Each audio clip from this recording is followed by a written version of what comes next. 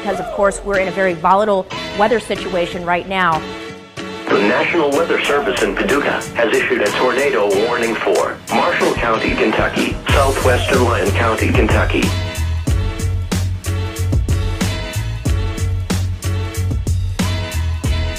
I'm meteorologist Noah Berger. We're under a blizzard warning for extremely heavy snow.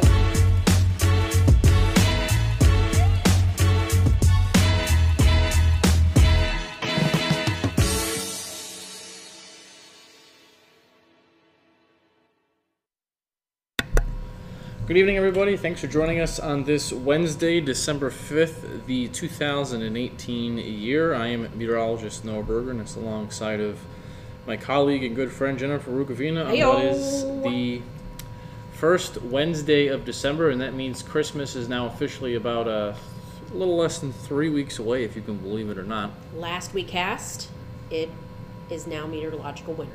And yes, if you were keeping score, it is now meteorological winter, and with that comes a lot of changes in the world of weather. Last week we were fortunate to have on special guest Bernadette Woods from Climate Central, if you happen to catch that. If you didn't catch that, it's available on iTunes and also on our YouTube channel. You can listen to that. That was honestly my favorite episode that we've done so far. We're building momentum. Like Penn State. In this brand. Right. We're building momentum. Yeah. It takes a while sometimes, like Penn State. It takes a while to be a good academic school, too. But yeah. If you're a college football fan, last weekend was championship weekend, and to my expectation, Georgia was left out of the playoff, and unfortunately Ohio State won the Big Ten championship, but they played the Northwestern Wildcats, which are essentially the YMCA squad of the Big Ten West. Well, I think a lot of the Big Ten... appreciate that. No, in all seriousness, but I something I did notice is that I really do think that the Big Ten has to change its conference alignment to try to get more teams into the playoff. But wow. If you're a college football fan, this is a fun time of year. College basketball getting underway. The playoff is now set, bowl season set, and my Nittany Lions will be in a bowl game. Also, Ohio State will be in the Rose Bowl. Murray State, isn't they in the bowl game? No. Oh. You said basketball season, so I went to basketball season. You went back to football. Murray State's doing pretty good this year in basketball. Yeah. They almost beat Alabama, but... they did. They came close. Yeah. Morant, big time, big man on campus. Ja Morant. Yes. So this week we are going to be talking about communicating uncertainty in winter storms, which I feel is a very relevant topic right about now. Give me a second here as I just share this on my Twitter account. If you haven't been watching the news, if you've been happening to be living under a rock, or just woke up from a several-week living or your month life, nap, or just been busy too, that will qualify you under this. There is a winter storm on the way for a good chunk of the southern United States this weekend, and this storm has the potential to be record-breaking for some areas. Probably not in the local 6 area of West Kentucky, southern Illinois, southeast Missouri, northwest Tennessee, but maybe areas like portions of the Carolinas and North Carolina could Smokies. get a record-setting snowfall. And with this, we've been seeing the onslaughts from the weather-weenie community, as I like to call it, of our colleagues. Or some more professionally put it, colleagues, but the onslaught of snow maps and model guidance being posted at will in free reign all over social media. So we figured what better topic to discuss much this week. Explanation. Right. So we figured what better thing to talk about this week than communicating uncertainty. Now, I want to hear from the viewers too. I want them to chime in. You know, it doesn't have to be live right now. It can be live, or it can be anytime in the near future if they want to hop on our page and comment. Would love to hear it from them too, with their interpretation of impacts and winter forecasting. So as we move through this discussion. Now I'm going to start the discussion tonight with something that I call waffle words. Or that terminology came from a professor of mine at Penn State who was a long-time 40 or 50-year veteran of working at the Penn State Department of Meteorology, and he has a list of crutch phrases, as he likes to word it, in waffle words, saying probable, likely, possible, maybe. And we often find ourselves as broadcast meteorologists saying, if you really sit down and think about it, multiple of these words, even within the same sentence, for example, snow, we're tracking the possibility of snow potentially causing 6 to possibly, I mean, even in one sentence, you can say the word possibly 5 times, and you can see how it easily becomes it could send viewers into a dizzy trying to keep up with it. Well, don't you think that is the reason for that is because we still are trying to educate the public on how winter storms change frequently, and they seem to latch onto one thing, and you have to reinforce the fact that it's going to change. Mm-hmm. And so you don't want to say with absolute certainty 4 days out, which some do, that something's going to happen. When you put out a forecast map, that's like saying you're certain that this is going to happen. When you put out those big snowfall maps 4 and 5 days out, like that's not beneficial to the rest of the weather community. Well, this also brings up a question of, is it better to be first to the party or best to the party? This is a quote from Steve Jobs, who always said the reason why, this is often a tangent, but it connects to what we're saying. The reason why Apple is always criticized for being later to develop new technology in their iPhones that was available for months or years already on the latest Android phones was because they felt they wanted to be not the first one to release it, but be the best one out there, the best product. And that same phrase I've carried over to my young professional career, where it's not about being the first one to get numbers out, it's about being the first one to be right. But unfortunately, a lot of the time, those two cannot coexist. It's tough to be the first one out, the first one to be right. It's either the first one out or... I think mainly for winter storms, this is most applied. Because when you get severe weather systems, I think, more often than not, you're going to get storms. Yep. Whether they're severe or not, that's another question. But it usually materializes when you're talking about thunderstorms or rain. When you're talking about a winter weather event, the dividing line between freezing line or you get your mix versus pure snow versus pure rain, those things are way more uncertain and likely to change.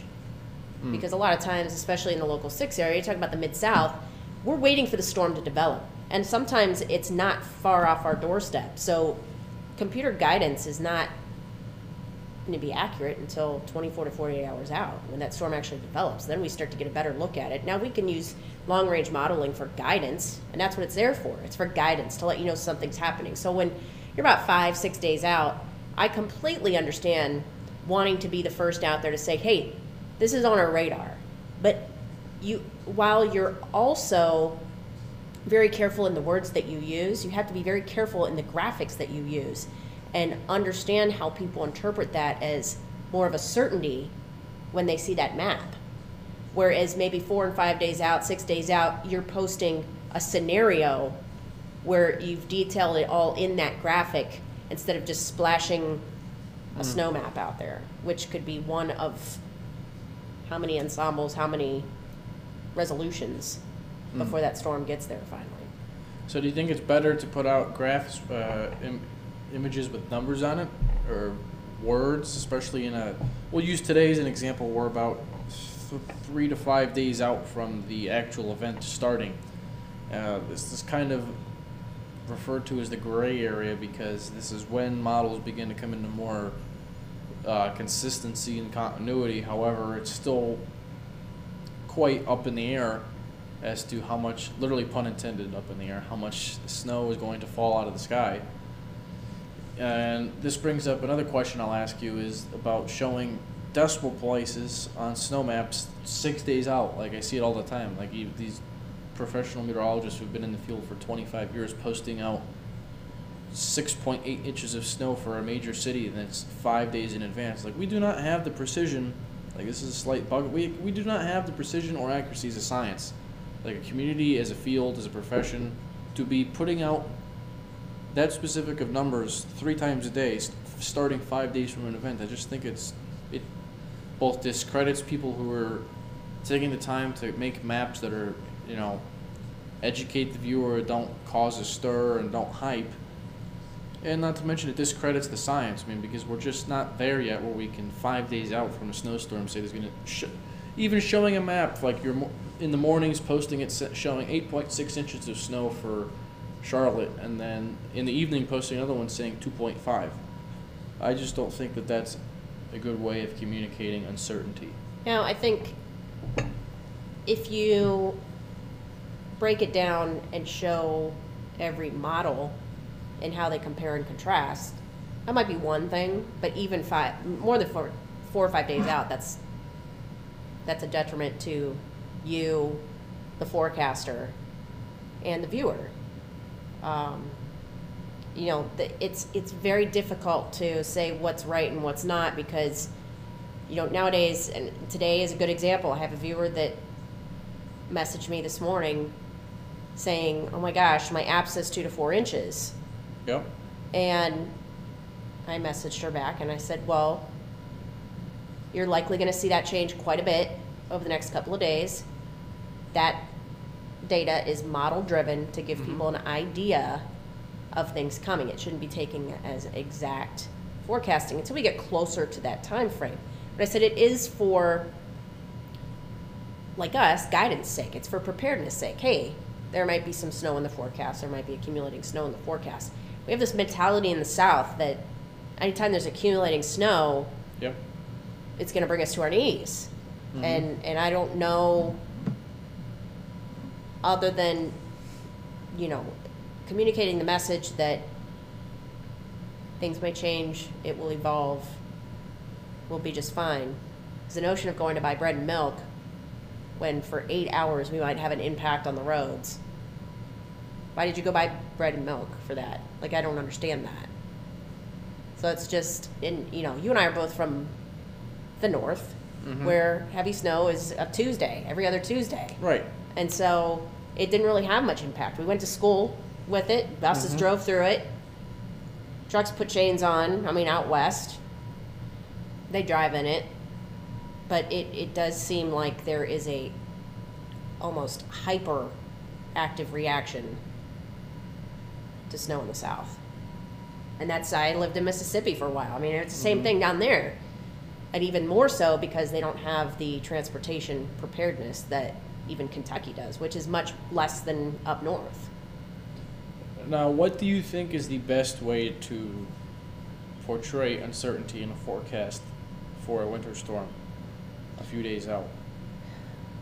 I think it's just being honest with the viewer and saying these are the things that we're considering when we're putting this forecast together. As I think too often, me myself included, sometimes we get too caught up in saying what we don't know and not enough of what we do, even though that might be only a short list. Right. We start off the newscast saying we don't know X, we don't know Y, we don't know the timing, we don't know this. We're starting off telling people we don't know 10 different things when we should be telling them we know this and we know this and that's it. Yeah, I mean, I guess it depends on your storytelling and, you know, there's a lot more certainty on our end than there is uncertainty with any given forecast. We're, you know, we look at model runs every day. We see the trends. We see which are performing better than others. And I think in our minds, there is more certainty than uncertainty. But it's communicating that to the viewer as well. You're right. I mean,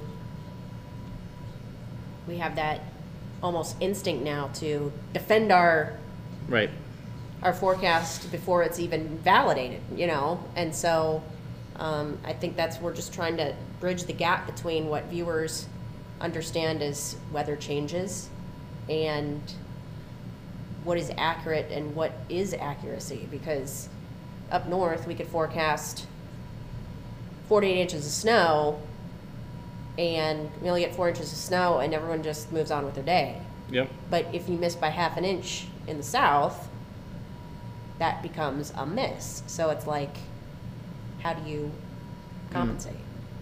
And I think that's where it all comes together, in the perfect storm of communication.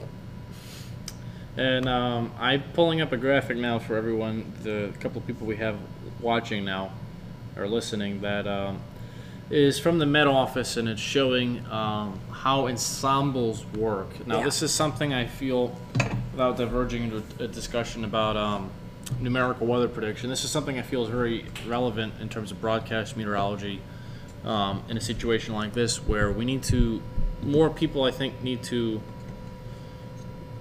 forecast using the ensemble technique versus the deterministic way. And if you're listening or watching us on your phone or your laptop, and you could see this, the initial analysis in the circle there is the red line, and too often, like the past couple of days, even the European model,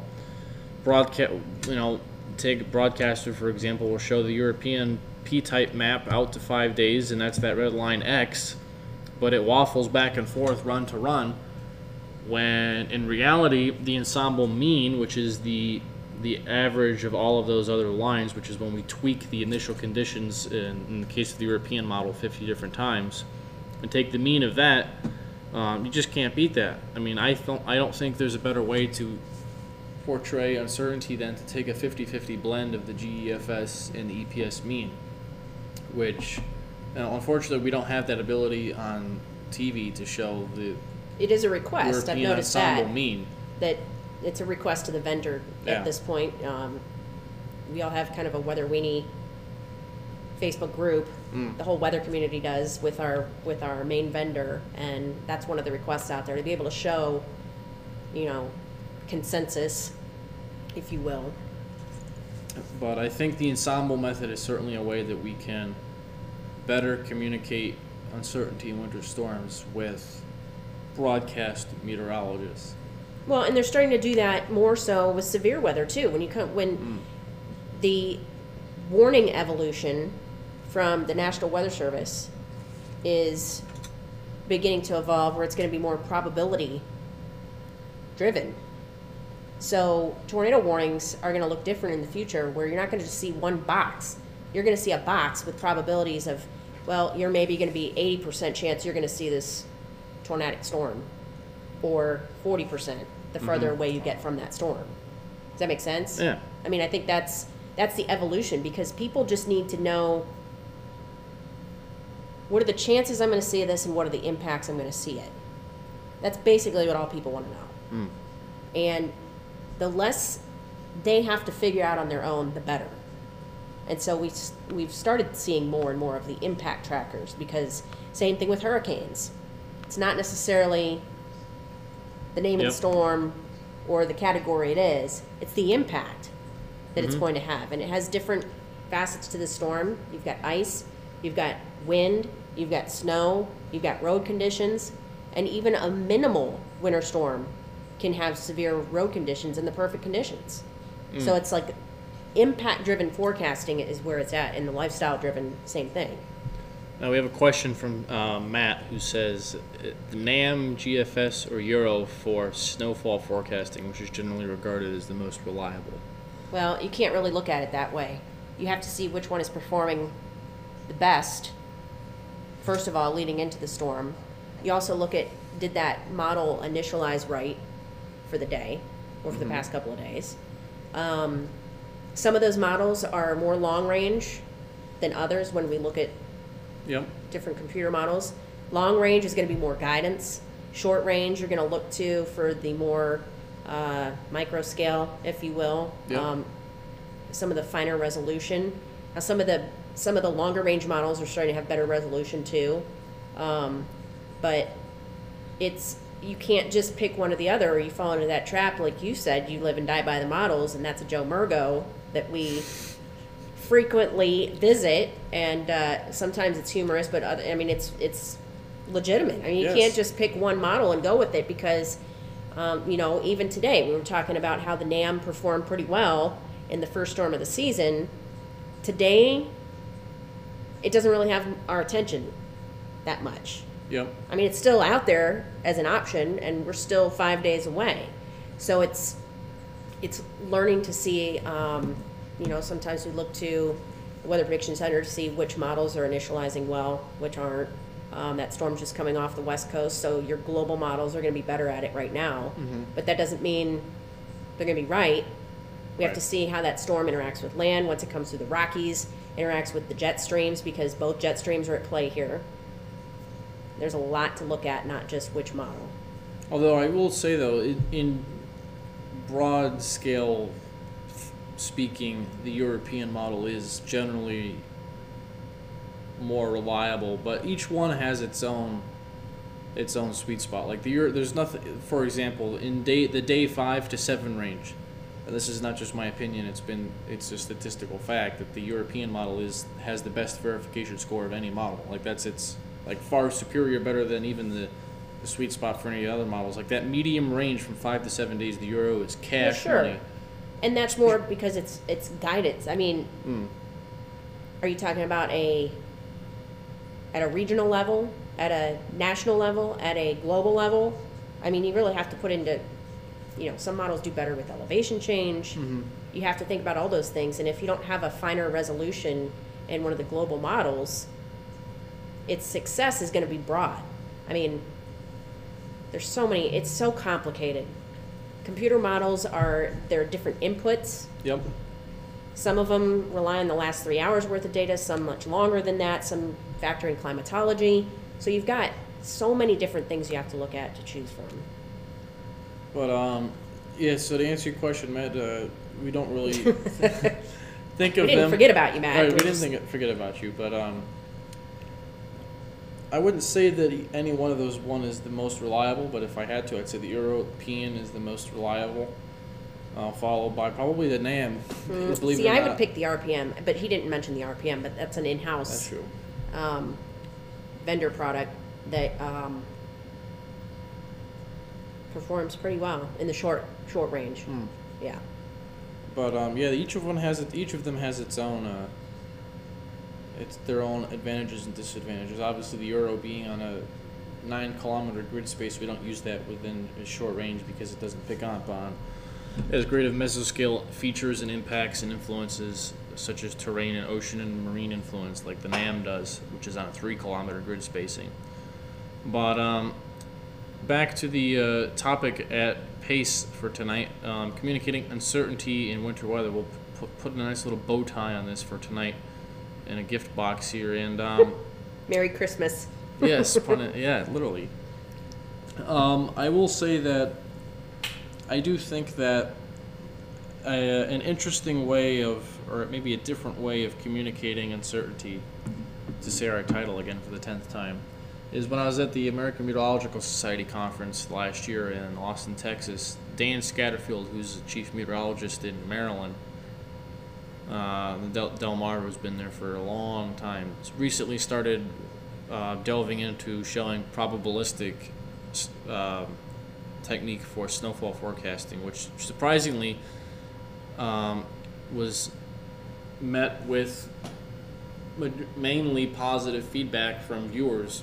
I've seen a lot more showing that. Where they show, instead of drawing like instead of isopluthing, well, this is a whole other issue which triggers me to no end, which we can touch upon quickly, about how broadcasters make like a 1 to 3 contour and then right next to it it's like 5 to 8. Well, it's got to be seamless. It's like, well, yeah, but so many broadcasters it's like makes no sense to me. Like they'll have a 1 to 3, right? Then like a 5 to 8, then like a 4 to 10. But it's like it doesn't even make sense. Like I don't even understand it. And I'm a meteorologist. Like, how about the people? They must have it figured out in their mind somehow. We don't see that around here. Mets in our market, I don't see that, so that's good. That at least our viewers aren't confused in our viewing area.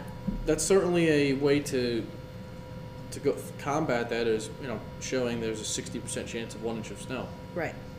Because too often you put 6 to 10 inches and everybody says, 10 inches of snow. And that worked somewhat well for us in that first storm that we had. The last storm that we had, we showed those probabilities up in Illinois, and the bullseye probability of 1, 2, and then it was like 4. Mm-hmm. And as you went up, you got to see that bullseye either disappear or become much smaller and include a much smaller area. Yep. So you could hone in, and viewers got the idea, okay, somewhere up in this region, not down in Tennessee, but somewhere up here in Illinois is going to see the best chance for snow, kind of thing.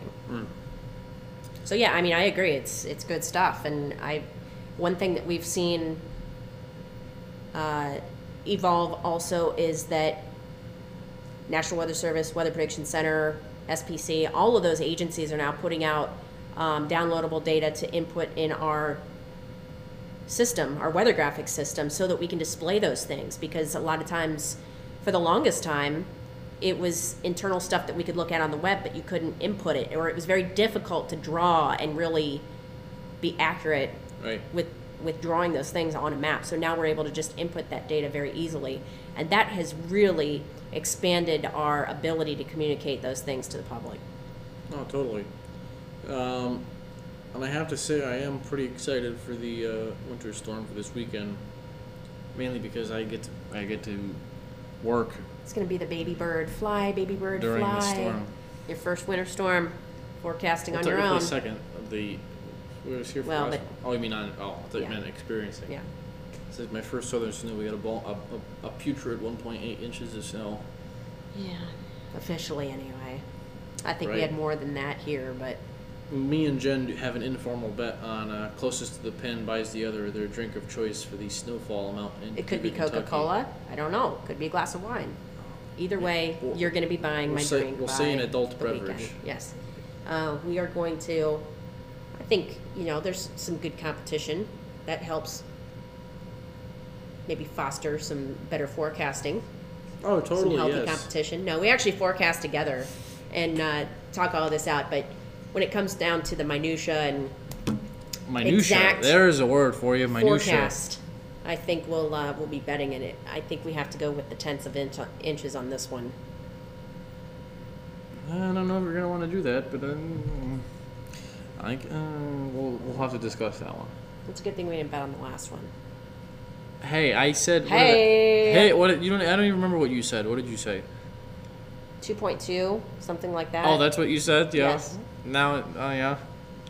I don't really remember what you You said. were ready to go all guns blazing and at 6 inches or something I said around 2 to here. 4 with the Ah! potential for 6 Ah! in Illinois, which somebody did get 5 inches of snow, so that They did did. verify. Yeah, yeah. See, yeah. I'm going to rewind. I'm going to start recording everything now. It's funny if one of my friends is watching, they're probably agreeing with you. Wish casting. I Nah. remember, look at these numbers. Like a week out, 10 days out. I'm like, I haven't even gotten to the first storm that's coming in. You're already on number 2. Although you have to give me and credit. can't- I did sniff this one out from like a week and a half ago. Come on. Well, yeah, I mean, guidance shows there was something coming our way this weekend. no. But Oh, I my was on it Lord. on the inside. I was like, This is this is every gonna day. happen. I'm just excited for. I know winter you storm, are. That's all. I'm Although I just did- older and jaded by too many snow misses. You just don't want to give me credit that I bought into one I of will those give lone you and all the lone credit you ensemble want in this members. world. I will give you all the credit in the world That that you one want to lone- sniff this one out. You sniffed this one out, Noah. Oh, totally. Sniffed it out. Sniffing something out. No, but in all seriousness, all kidding aside, but it's been a good learning experience. Being here in this storm certainly going to be another good learning experience for me. With And it is different because, I mean, from the north, snow's more of a certainty, especially Yep. inland up north. Yep. It's much more of a certainty. You don't have the dividing line like you do on the Atlantic coast, especially those nor'easters. You get that dividing line. Mm-hmm. Down here, you've got that dividing line, and it's so much harder. And we're talking about 50 counties we have to forecast for. Yeah. It is so much harder, and it's really just comes down to communication and really communicating with the viewer the impact that this storm is going to have. Because even if you got 6 inches of snow, if there's no ice leading up to it, there's nothing like that, it's not going to have as much of an impact as people may believe. 6 inches of snow, yes, is going to have an impact on our roads, but if they're pre-treated, it's probably not going to last real long. As opposed to snow already being on the ground or ice on the roads already and putting snow on top of it, then you've got issues, and that's when your impact becomes much higher. Any final thoughts for anybody watching? Or that's about it?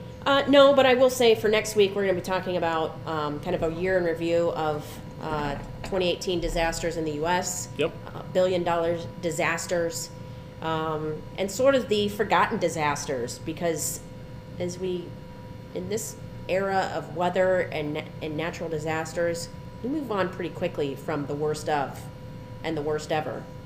And I think it's a good time to reflect on what has happened this year and talk about that a little bit.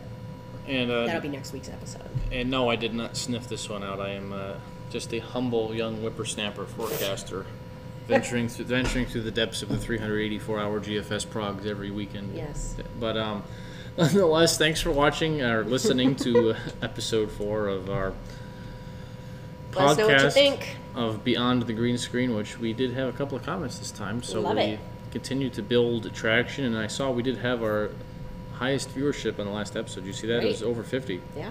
of who watched at least, like, I think it was like 6 or 8 minutes. So that's Someday pretty we'll good. cherish that and look back on our 51st. 51st something. Let's say hopefully mine is a little bit further away. The next 51st something. Yes.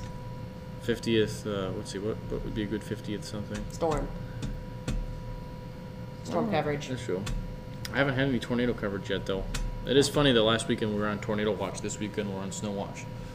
Yep, and now trending towards the warmer side of things for the second half of December. You Yeah. never know. And we'll see about that. Let's I'm snip sure. those out for later in the month. Yeah, anyway, Jennifer, with the last bombshell there, we'll end the episode here. Thanks for listening tonight. I hope you have a great week and a great weekend. Good night. Bye.